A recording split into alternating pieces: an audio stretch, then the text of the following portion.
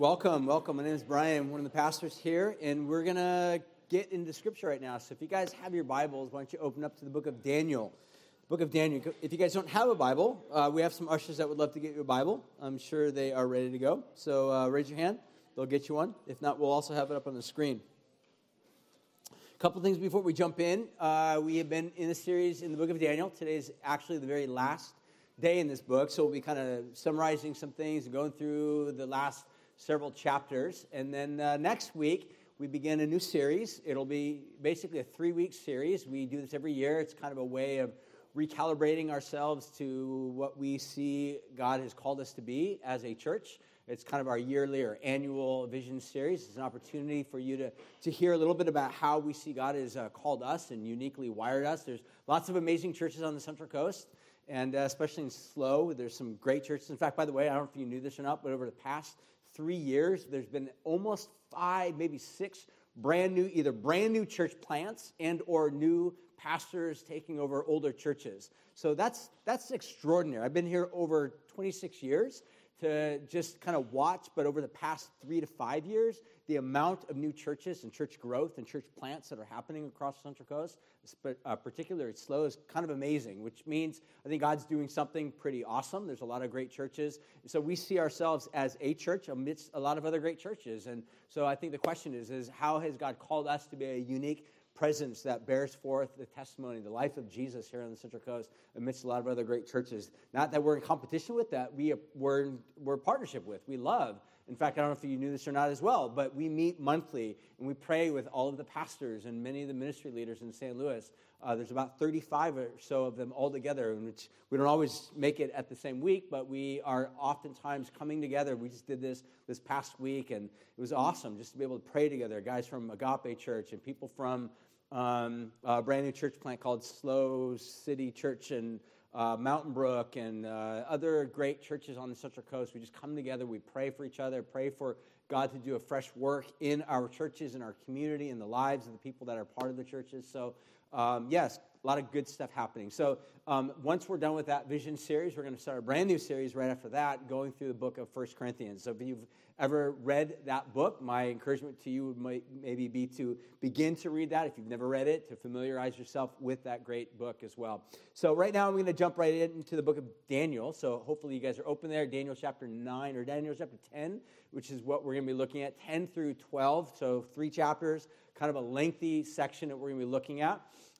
We will not read every little bit and piece of it. One of the things that we said from the very beginning of the book of Daniel is that there's going to be moments we're going to fly low, we're going to look at detail of certain elements, and then there's going to be occasions we're going to fly really high. This is one of the other occasions where we'll fly really high and look at a bigger scope of what's happening here in the book. So what I want to do right now is I want to pray, and then I'll give you guys a little bit of a backstory as to what the book of Daniel is about, if you're unfamiliar with it, and then we'll begin to look at the passages that we'll try to understand today, and hopefully God will speak to us. So let's pray.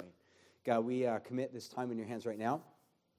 We pray that you just take our hearts and, God, speak to us, and no matter where we're at, no matter what types of circumstances we may be going through, God, I pray that you would speak to us the subject of hope.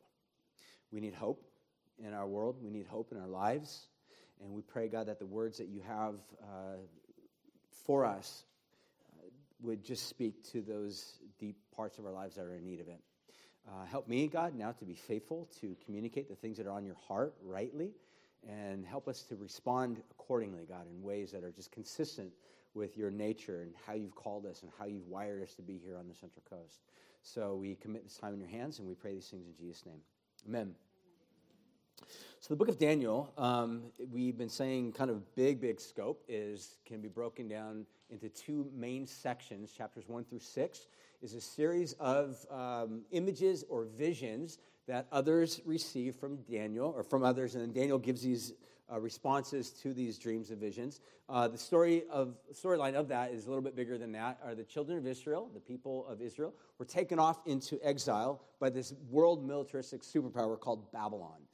The people of Israel had been drifting away from God. Rather than being in right relationship with God, they veered from God, and rather than worshiping God, they kind of delved off into idolatry. Rather than treating people with dignity, value, and respect, what we would call justice, they started treating each other with injustices. and all sorts of brokenness and evil began to ravage their land.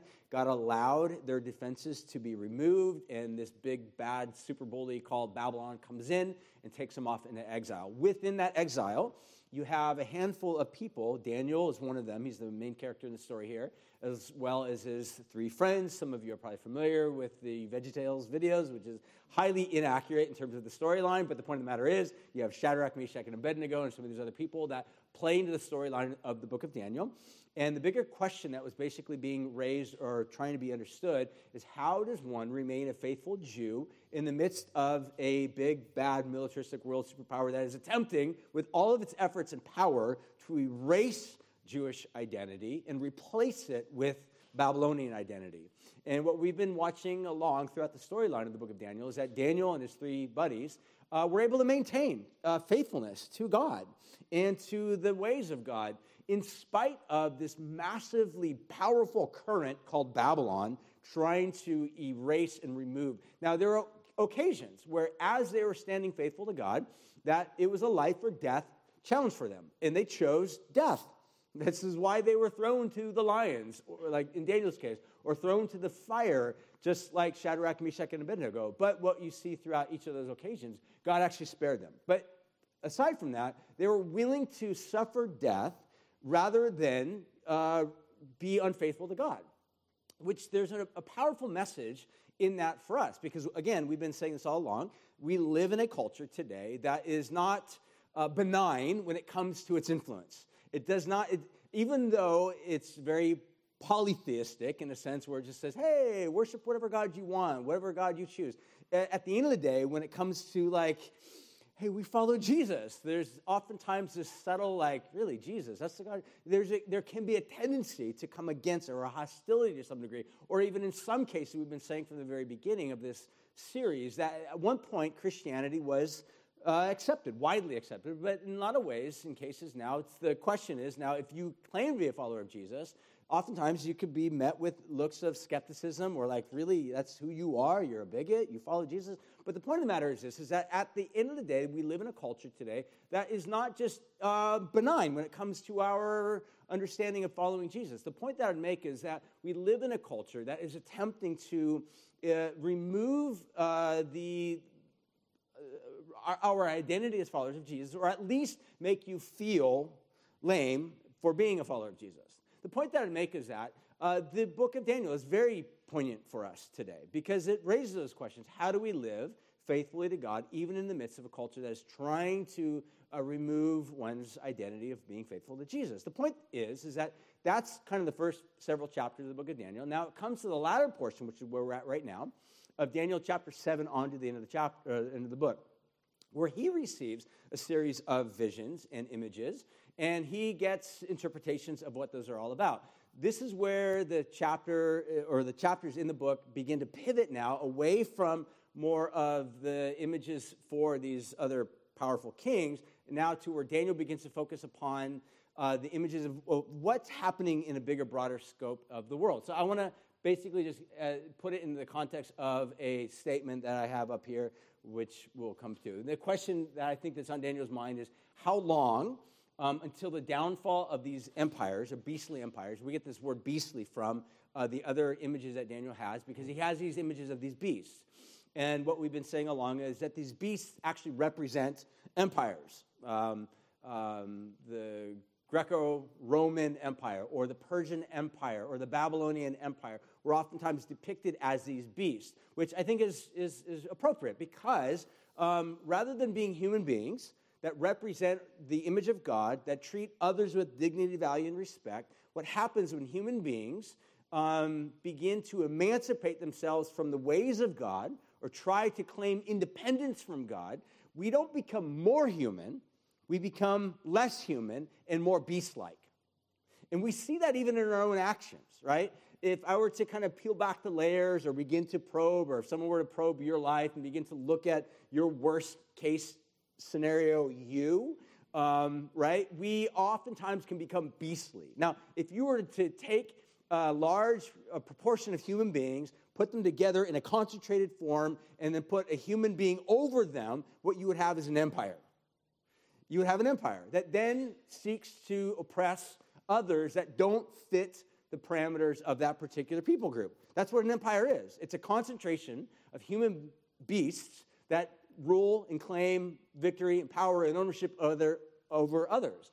And that's what Daniel is having these images of, are these beasts are destructive to other human beings. So what Daniel is now identifying, I think the question becomes poignant for us now at the latter portion of the book of Daniel, is how long until the downfall of these beastly empires and ultimately until the deliverance of God's people. So it's kind of a twofold question. When will this world and all of its brokenness that's ruled by beastly empires, when will that end? And when will God, you then deliver those that are affected by beastly empire? So it's not enough to just simply figure out when will this whole nightmare we call humanity be over. The bigger question is, in scope of the religious writers or the biblical writers of the ancient world, it's not just that God's going to rid the world of evil. This is really important for you to know. It's also that God will replace and renew the world to its goodness. This is really important to know.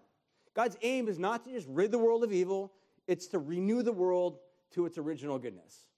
This is such good news, and God has an aim from this, or for this, from the very beginning. And this is what I want for us to really think about and consider as we begin to take a look at the final 3 chapters of the book of Daniel. So, with that being said, I want to start by reading Daniel chapter 10, verses 1 through 12. Let's just kind of read through this. I'll make some comments and statements as we go. And then what we'll look at is just really 2 main things, and then we'll be done. So after I read this initial intro, I'm going to really take a look at 2 main things. The first of which we'll take a look at is the downfall of these beast-like empires. Like, when will that happen, or what will happen with regard to that? And then secondly, we'll take a look at the deliverance of God's people, the basic ideas which we already had outlined. So number 1, let's take a look at chapter 10, verses 1 through 12. I'll read. You can follow along. I'll make some comments. It says this: In the 3rd year of the king Cyrus, king of Persia, the word of the Lord was revealed to Daniel, whose name was Belteshazzar. This is the name that was originally given to Daniel at the very beginning of the book. He says, and the word was true, and it was great conflict. And he understood the word, and he had understanding of the vision. Verse 2, it says, in those days, I, Daniel, I was mourning for 3 weeks. I ate no delicacies, no meat or wine entered my mouth, and I did not anoint myself at all for 3 full weeks.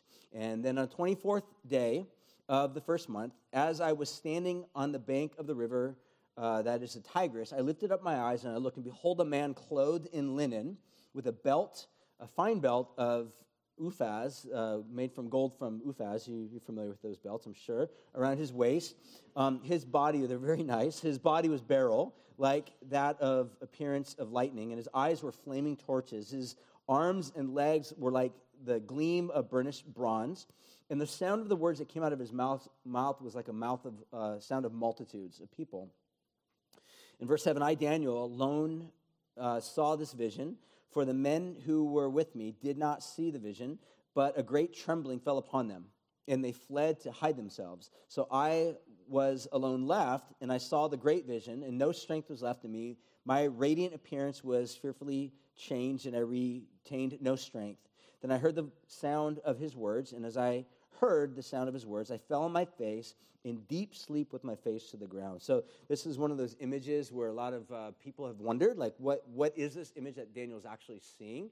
Some have wondered, is this like an angel or Gabriel or Michael, one of these other celestial images? A lot of scholars, some would even think maybe it's what's known as a pre-incarnate vision of Jesus. We don't really know. The statement is not made clear to us. There is some very great similarity between this image that Daniel sees in the book of Revelation around chapter 1, which is a description of Jesus. But the point of the matter is that what Daniel saw, whatever it was, it radically shook him to the core, that Daniel falls on his face. He has these physical reactions to this, and he has no strength. Verse 10, it goes on to say, and behold, a hand touched me and set me trembling on my hands and my knees. And he said to me, O Daniel, greatly loved, and understanding the words that I speak to you, and stand upright, for now I have been sent to you. And when he had spoken this word to me, I stood up trembling. And then he said to me, do not fear, Daniel, for from the first day that you set your heart to understand, and you humbled yourself before God, your words have been heard. and I have come because of your words.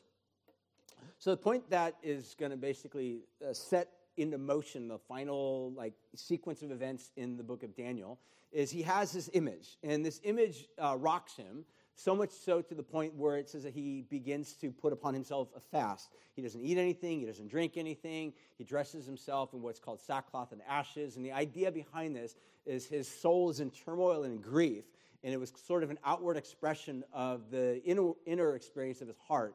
He was going through great turmoil inside, and this is a part of his way of dealing with that. And so as he's fasting, as he's praying, as he's seeking God, as he's trying to take his grief and sense of sorrow to God, he begins to pray. And again, like I said, we're not exactly certain what the deal is that Daniel is dealing with, but the way I would think about this, I think Daniel's no doubt questioning, wondering, again, when will all of this happen? But even more importantly, God, when will you overcome these beastly empires? Because I think Daniel, as he's identifying this, he's realizing with beastly empires also comes the oppression of human beings. And in this case, it's not just random human beings. These are his people, the Jewish people. They're being oppressed. They're being thrown under the boot of these oppressors. And there's suffering, there's pain, there's loss, there's death. And Daniel is grieving the fact that there is some form of deep sorrow going on in the lives of his countrymen. And so what's happening is Daniel also at the same time is no doubt asking the bigger question, God, when will you deliver? Which that's basically the question that many of us deal with. Because on the one hand, we could be asking the bigger question, how do we remain faithful in this country in which we live in? And that's an important question because as followers of Jesus, living in the country in which we do, recognizing that the current that is in opposition to Jesus is growing more hostile, it's stronger by the day, we can be asking the question, how do we live faithfully before God in this context? But at some point, that question begins to morph into, Lord, when?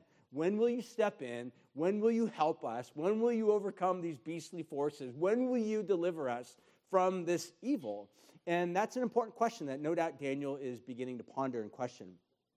So with that, I want to really kind of focus on the last two little sections here, the first of which is the downfall of these beast-like empires. And like I said from the very beginning, Daniel has these images of these empires. For example, when King Nebuchadnezzar, at the very beginning of the book of Daniel, has this image of this statue, and the statue is made out of different types of metals, and then we're told, I think, Daniel chapter 3, King Nebuchadnezzar builds this massive statue, right?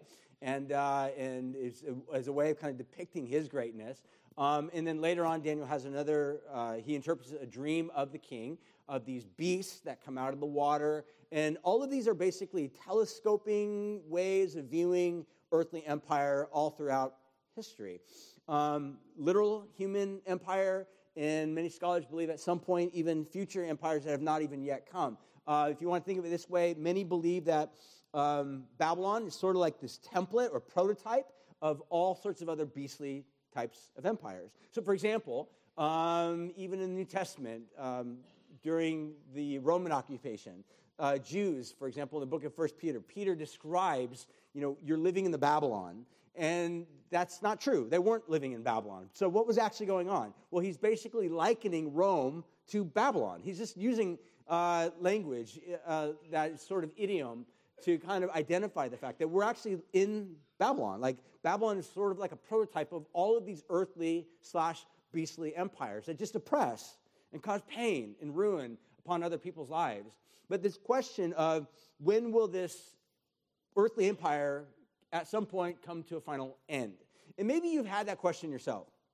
Maybe you've looked around the world at some point and you're just like, when will all of this come to an end? When will a new administration enter in? When will an old administration go out? When will somehow things get better?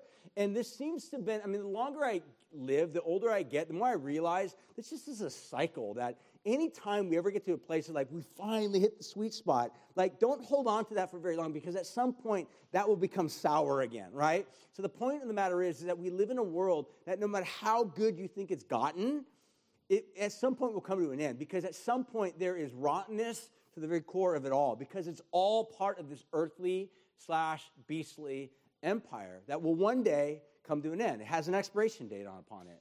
So Daniel chapter 11, this is a very lengthy chapter. I just kind of want to give you a little bit of a sequence of events that we see by way of an outline up here. I'm not going to read through the whole chapter. You can read through it on your own time. It's long, it's lengthy. There's a lot of detail here that I just want to quickly outline. So we see most scholars believe it's a reference to two major empires, the first of which was the time frame in which Daniel lived, was the Persian Empire. And this was then overtaken by the Grecian Empire, which is Alexander the Great. And then Alexander, his empire basically, he conquers the world, and yet at some point he doesn't actually get to live. How old was Alexander the Great when he died? Does anybody know? I think it was like 33, yeah. Imagine that. Imagine conquering the world. You're 33 years old. You have everything underneath your power, your scope of power. It's all yours. And then he dies. You have nothing. You no longer, and not only that, his empire actually gets divided into four, and each of these four that are basically under him, they're not as great as Alexander, and so you have nothing but contention and strife and division. So literally the empire fragments, and so the very thing that Alexander fought for and ultimately dies and never actually fully enjoys, he loses it. This shows you how vapor-like the reality of all of this earthly empire really is all about anyhow.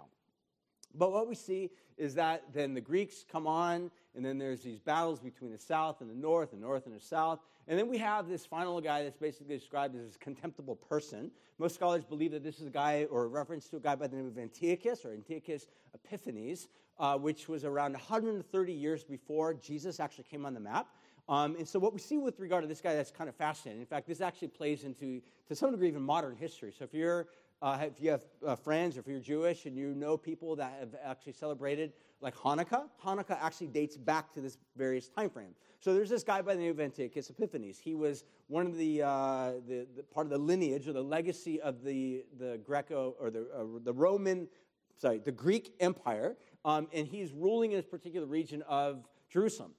The problem is he hates the Jewish people. So he's straight up anti-Semitic, and he hates the Jewish people so much, he actually wants to bring disruption to their very sacrifices, and he knows Jews have a kosher diet. So what does he do? He brings a pig, and he sacrifices a pig in the midst of their temple, which is a straight up abomination, and it causes destruction and chaos. But what it does is it incites this riot. So you have this group of mob, people on the side and the margins. They were called the Maccabean Revolt is what ended up happening. So you have this group of brothers that come together that basically form this militia, and they became murderers. And what they did is they basically took back the temple by way of the sword, and they killed people, they slaughtered people, and they became basically heroes throughout the Jewish folklore. And so by the time of Jesus, what you have in the collective memory of Jews up until that point, here's the Jewish people living under Roman rule, and in their mind, they're waiting for the day for someone to rise up to take back Israel for themselves, which means to strip it away from the Roman people, which they all hate. They don't like being taxed. They don't like living under Roman occupation, living under Roman militaristic power. And so they're all desperate, waiting for someone to arise to take back Jerusalem for themselves. And then on comes the scene is a guy named Jesus. And he says, hey, I'm the Messiah, right? So he gives this indication that he is the rightful heir of the throne. And so a lot of the followers of Jesus assume that Jesus is going to take back the throne in the same way that the Maccabees took back the throne, with the sword, with violence, with hostile takeover. But that's not what Jesus does. Jesus completely upends and throws into chaos their expectations. Because rather than destroying and violently overtaking other people, Jesus does something totally unexpected. He goes to the prostitutes and the whores and the people that are outcasts and the people that should never be given place at a table, and he gives them dignity and value and honor. It's absolutely, utterly shocking, so much so to the point that people begin to even question, is he really even the Messiah? Because the Messiah is going to come and kill people. They never expected a Messiah to come to actually be killed. And that's exactly what Jesus does. But this is Jesus coming on the throne in light of this history of the Maccabean revolt, which all took place as a result of this quote-unquote contemptible person. But the point of the matter is, coming back into the storyline, is we see beastly empire at some point coming to an end. What we see in the storyline of chapter 11 is this continual cul-de-sac. Kingdom rises, kingdom falls, empire rises, empire falls. It's this ongoing, repetitious history over and over and over again. I mean, even going past the time frame of Jesus into, all of these other great, massively strong empires that have risen, that have fallen, that have risen, that have fallen. It's the same story over and over again. Every human, beastly empire, as violent, as destructive as it is, will one day come to an end. Now, I don't know how you think about that, but that should cause us hope.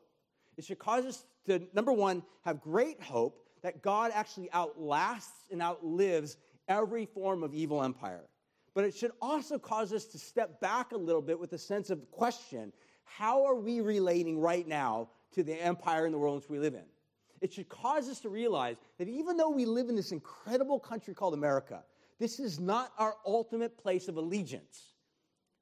We don't swear ultimate allegiance to the eagle, right? This nation, as great as it is, as much as we love it, as much as we want to be good citizens in this country and serve it as best as we can, it is not our ultimate and final home.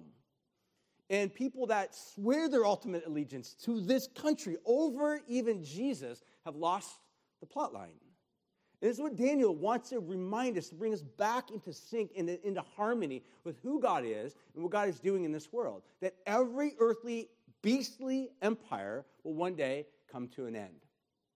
So we will see their rise and ultimately their fall. Next slides, we will come ultimately to the deliverance of God's people. That we see these, again, what is a beastly empire? Is probably good to just consider and think about it. A beastly empire ultimately is one that exalts themselves as God, and then ultimately exercises oppressive authority over others. And it always goes this way, because what is an empire? I mean, let's first of all start with what is an individual that turns away from God. An individual that turns away from God is somebody that stands up and says, I'll decide what's right and wrong, what's good and evil. Right? I mean, that's page 1 of the Bible, right? Actually, technically page 3 of the Bible. But you get Adam and Eve coming on the scene. God says, hey, listen, I will be the one that will show you good from evil. Adam and Eve, basically, for all intents and purposes, say, we'll decide right from wrong, good from evil ourselves. And that's what ends up happening. They choose. And as a result of their choosing and deciding good from evil, they made the wrong choice. And consistently, humanity over and over and over again has shown and proven that we make not wise choices all the time. Now, when you get a high concentration of human beings who make unwise choices all the time together in the context of what we would call an empire, what you have is a collective of people saying, we'll decide based upon our own collective consciousness and awareness and individual understanding or democratic understanding, we will decide right and wrong. But at some point, what will end up happening is whoever decides right or wrong then will have to find other collective of people that don't fit within that right or wrong, meaning they're the bad guys. They're the scapegoats. That's exactly what happened during the Third Reich. Hitler rises up. He has this collective group of people side with him, right? Jewish people, gypsies, other people that are not ethnically part of us. They are a problem to our country. They cause issues for our people, for our advancement as a culture. They must somehow be removed or rid from our collective ability. And so at some point, they become the bad ones. They become the oppressed people group. And it all begins by a collective group of people basically saying, we will decide for ourselves what's right or wrong. That is, in other words, a way of basically saying exalting oneself as God. That's what we mean. So, beastly empires, they exalt themselves as God, and then they ultimately exercise oppressive authority over others. Now, with that being said, I want to finish up with this final thought in terms of the deliverance of God's people, because this is where the book of Daniel ends and concludes, and there's a lot of great things to consider here. So, in conclusion, what I want to think about is Daniel chapter 12 then begins to describe really the fall and rise of these people that are loyal to God. Their fall, and yet ultimately their rise. because that's where the story ends. Daniel chapter 12, I'm going to read some final closing passages, and then I'll make some final comments. Daniel 12, verses 1 through 4 says this: At that time shall arise Michael, the great prince, who has charge over your people, and there shall be a time of trouble, such as has never been since there was a nation till that time. But at that time your people will be delivered, every one whose name shall be written in the book of life, and many of those who sleep in the dust of the earth shall awake, some to everlasting life, some to everlasting contempt. And those who are wise shall shine like the brightness of the sky above, and those who turn many to righteousness like the stars forever and ever. But you, Daniel, shut up the words of the book until the time of the end. Many shall run to and fro, and knowledge shall increase. And then the book continues to just kind of cycle off and basically say at some point, this will be revealed at another later point. But the point that I want to finish up with this is the most important element, that the deliverance of God's people, which kind of raises the question for me in terms of twofold. Number one, go to the next slide. Who are God's people? And then secondly is, what are God's people promised? So let's first of all take a look at what and who are God's people. Well, he identifies this in a handful of passages.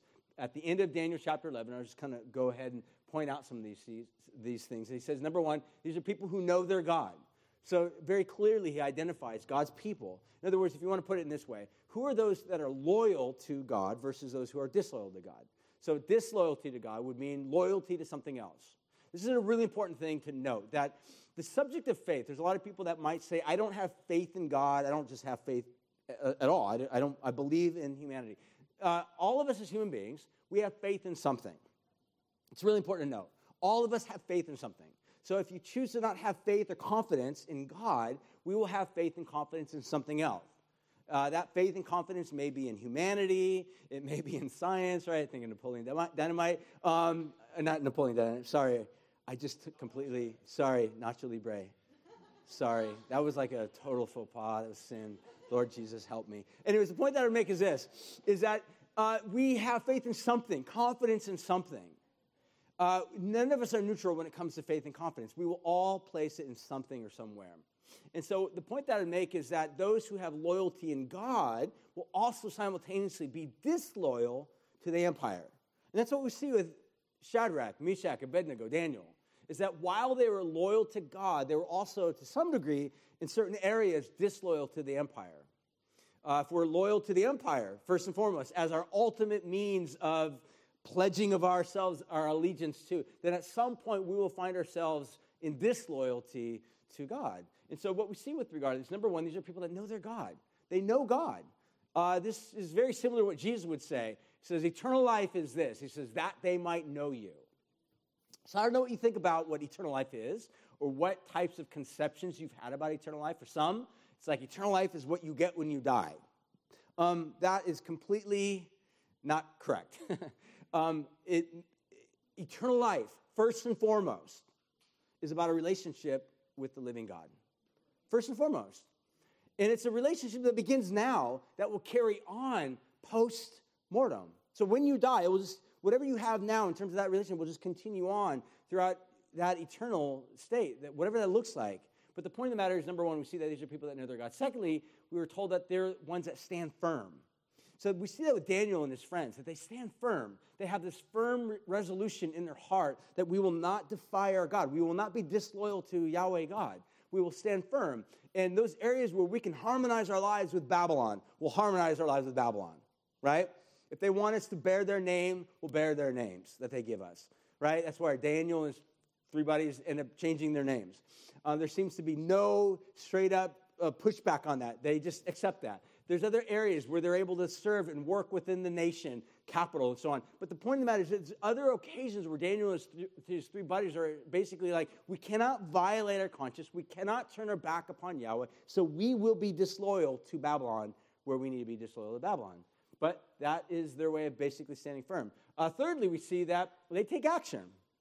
So in other words, you cannot just simply remain neutral when it comes to many of these elements. Again, there are moments where God's kingdom and God's values may be okay, and they harmonize with America, right? And then there's other occasions where they may not harmonize with America or with values of the culture at large, whatever house culture that we're living in. But the point of the matter is that there may be occasions where they kind of overlap, and it's okay. But then there's other occasions where they don't overlap, and at some point it requires some degree of taking action. But again, the action that we see that Daniel and his three buddies take is not when they find themselves in contradiction to the culture. They're not taking out swords and going out and causing hostile, bloody takeover. They're basically saying, look, if we're violating, then I guess we'll pay the price. Throw us to the lions. Cast us to the fire. They're willing to take whatever types of violence will be brought upon them. And yet we see that there are occasions where God basically set them free. But they were even willing to say, look, even if God doesn't deliver us, even if we end up being burnt alive in your fires, we're still not going to violate our God. And then finally we see that they're wise. They're wise, meaning they imbibe wisdom, which comes from this ancient long theme of the Bible, which is directly linked to following the ways of God. So Genesis chapter 1 begins to describe that the tree of knowledge of good and evil, goodness, comes from God. We see throughout the book of the Proverbs that wisdom is actually depicted as a lady wisdom, this woman that comes along, and when you're in a right relationship with her, you're feasting off of what she offers to you, this wisdom, this life-giving agency that allows you to thrive and flourish and become a source of life. So we see that these people are wise. But again, what true wisdom is not just simply being a garden in of yourselves where you enjoy your own fruit and fruitfulness. Is that the whole point of a garden is it gives life to others. God makes us and blesses us not so that we as an end can be an end of ourselves, but that we, through our lives, can then be a blessing to other people. So if God ever blesses you, be aware of that it's not to just somehow be a source for you, but that through you, then you can be a source of blessing to other people. So they're wise, they turn others to righteousness, as well as these other three elements. So those are who God's people are. Secondly, we see what are God's people promised. And this is where it gets really interesting. Verse 2 of Daniel chapter 2, he says, those who sleep in the dust of the earth will awake, some to everlasting life, some to shame and everlasting contempt. So the point that Daniel is basically being communicated here with regard to this is that there's this hope that's basically offered to them. Now, again, this is imagery that's basically described that has, again, we've used the analogy before. It's like hyperlinks. That this phrase, the dust of the earth, this is a big blue glowing hyperlink that takes you straight back to the book of Genesis chapter 1, where God created humanity from what? The dust. Right? And then ultimately what ends up happening is humanity, rather than trusting God and walking in the ways of God, they trust in themselves. And we're told that they were aided along in that process by the way of a snake, right? A talking serpent. And that talking serpent then receives judgment from God. And God tells the serpent, you're going to go where? To the dust of the earth. And then God tells Adam and Eve in Genesis chapter 3, somewhere around verse 17, I think it is, somewhere around like that. I think it says this.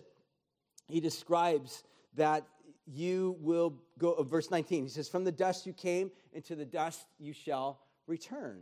So this is the image that God says that humanity, originally when God created human beings, he created them so that they would basically thrive and rule this planet.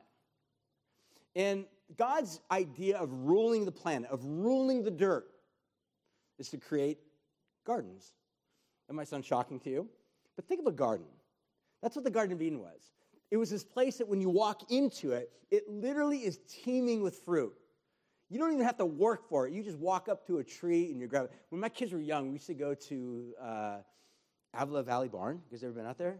You know, when you pick like nectarines and peaches and all this amazing stuff, we would go there and we would eat so much. It was ridiculous. And we would just walk up the trees and grab it and you'd eat it. And oh my gosh, it was amazing.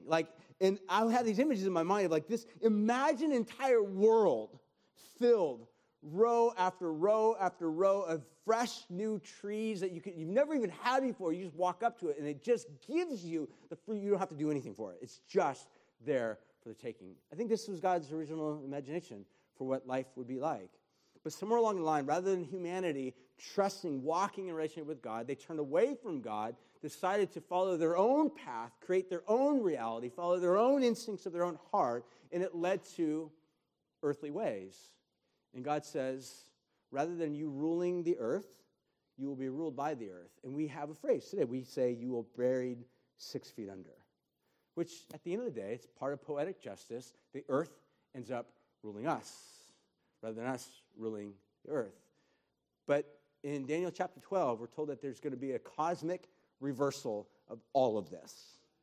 Because out of the dust will arise, God says, my people. They will arise out of the dust. This is the hope. This is language which would come to be identified in the New Testament as resurrection. In other words, something that was dead coming back to life, not just a resuscitation, but a resurrection. Something that was once gone and buried now comes back to life and is alive, never to die again.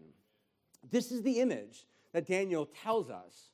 Now, what I want to finish with is this picture. I want for you to just think about this, because last little slide I want you to think about is that what God is ultimately declaring is this massive assault upon death itself, that God is basically declaring the death of death itself. So I want you to imagine a world that's ultimately completely free from sin, because sin is tied to death. Sin is basically the attempt to emancipate ourselves from God, or the declaration of independence from God. That's what sin ultimately is. It's ultimately saying, I don't need God to decide right or wrong, good from evil. I can do that myself. That's an act of independence, declaring independence from God. But here's the rub. If God, the way the Bible describes, if God is the cosmic source of all life and all love, then to declare one's independence from this God is to not move towards more life and love. It's actually move towards death and greater alienation and cosmic loneliness. That's exactly where our culture is at right now, in highly concentrated fashion. I want you to imagine, and this is so challenging for us because we do not have any reference points for this. But what I want to do is I'm going to finish with reading an Old Testament poem of the prophet Isaiah that will give us reference points for this to consider. But I want you to imagine a life, a world, a neighborhood where you can walk down the street not having to fear for your life, or if you're a woman in the midst of a busy area where you're not having to worry about sexual assault or being attracted or somehow someone doing something or saying something to you that will leave you feeling vulnerable or open, or if you have a house and you're worried about your house being broken into or a car being broken. Imagine a world that is completely free from not only sin, but also death.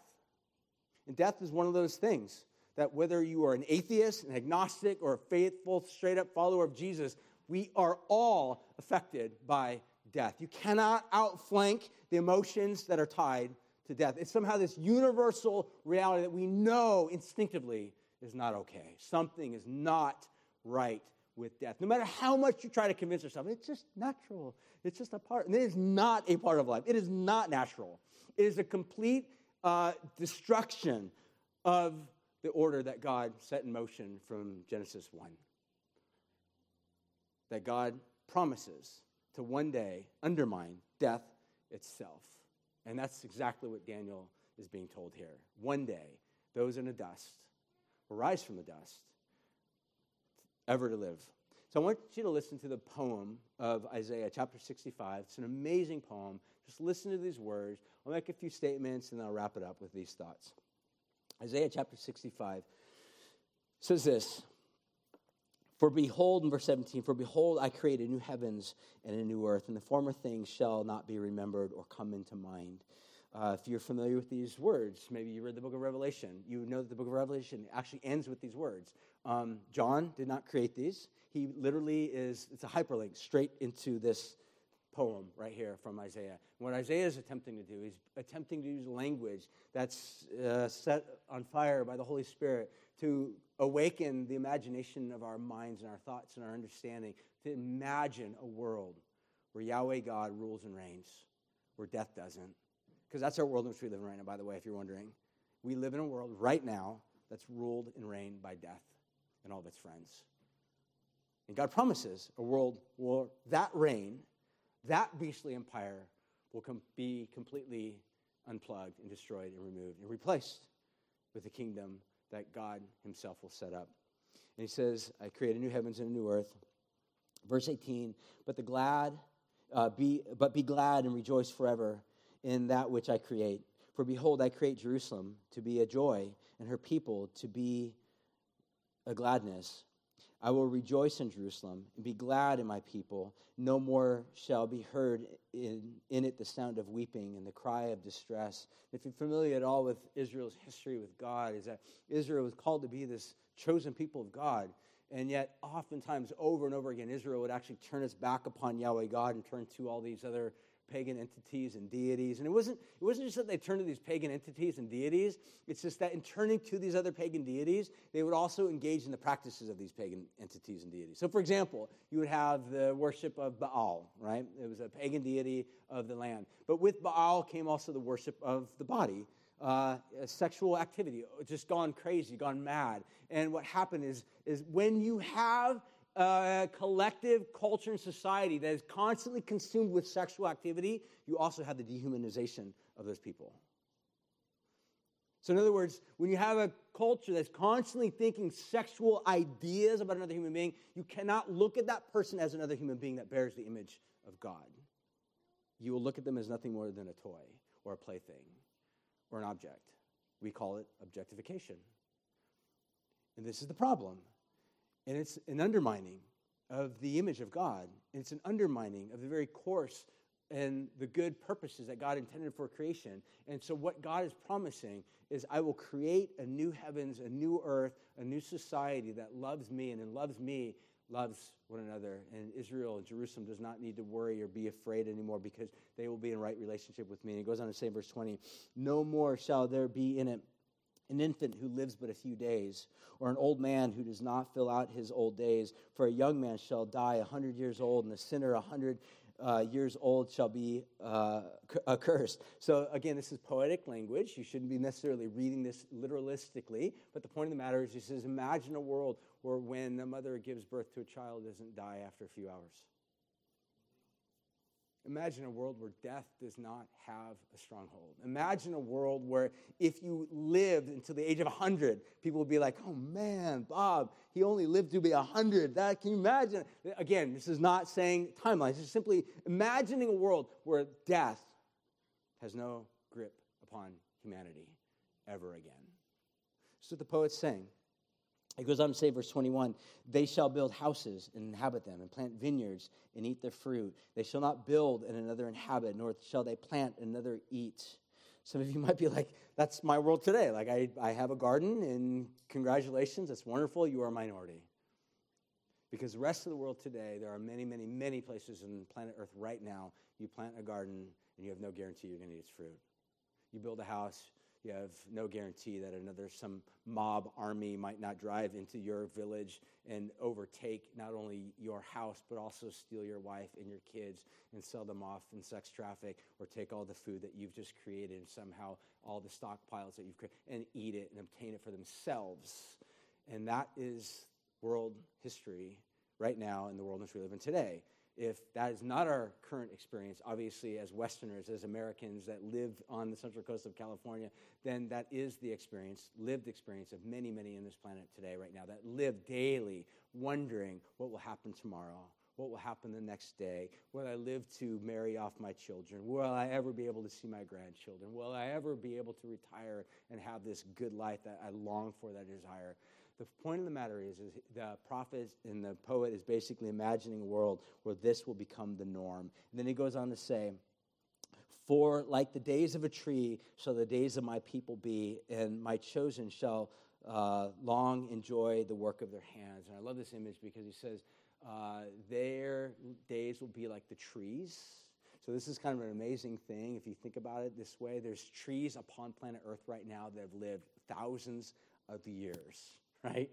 Redwoods, or in the new year, we're going to have an opportunity as a church. Many of us are going to go to Israel. We're going to go to this place called the Garden of Gethsemane, and there's actually these olive trees that are 500, 600, 700 years old. We're going to be sitting on stumps of trees that are so old. And what the poet is imagining is imagine a day where those that are loyal to God will just, death will not be a part of their constant thinking.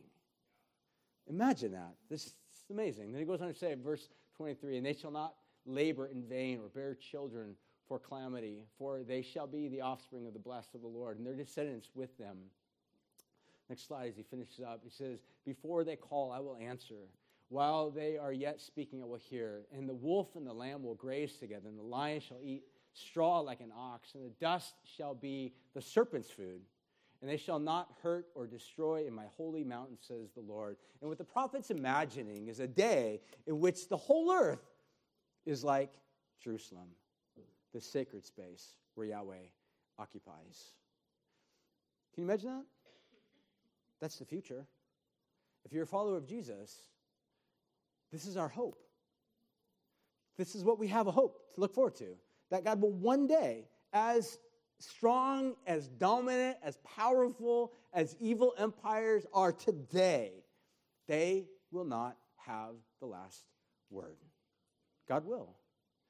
And God's declaration is that those that are loyal and faithful to me in Christ, because of what I've done, I will give them this future and this hope. But the flip side, he goes on to say, there's a negative side to this whole promise, because he says there will be those that will also rise and go forth to everlasting contempt. And the image is this, and I've been saying this all along, the God of the Bible is a God of new life. And like I said earlier, to declare independence from God is to actually declare independence from life and love and light. And to not move into the relationship with God, it's to move into the relationship of death, of darkness, of alienation. The most tragic thing of the entire universe is that God seems to, at some point, say, if death is the aim of your heart, then I'll give you that. If that is the construct, if that is the deepest desire, if that's the instinct that your heart is longing after, then it'll be given to you.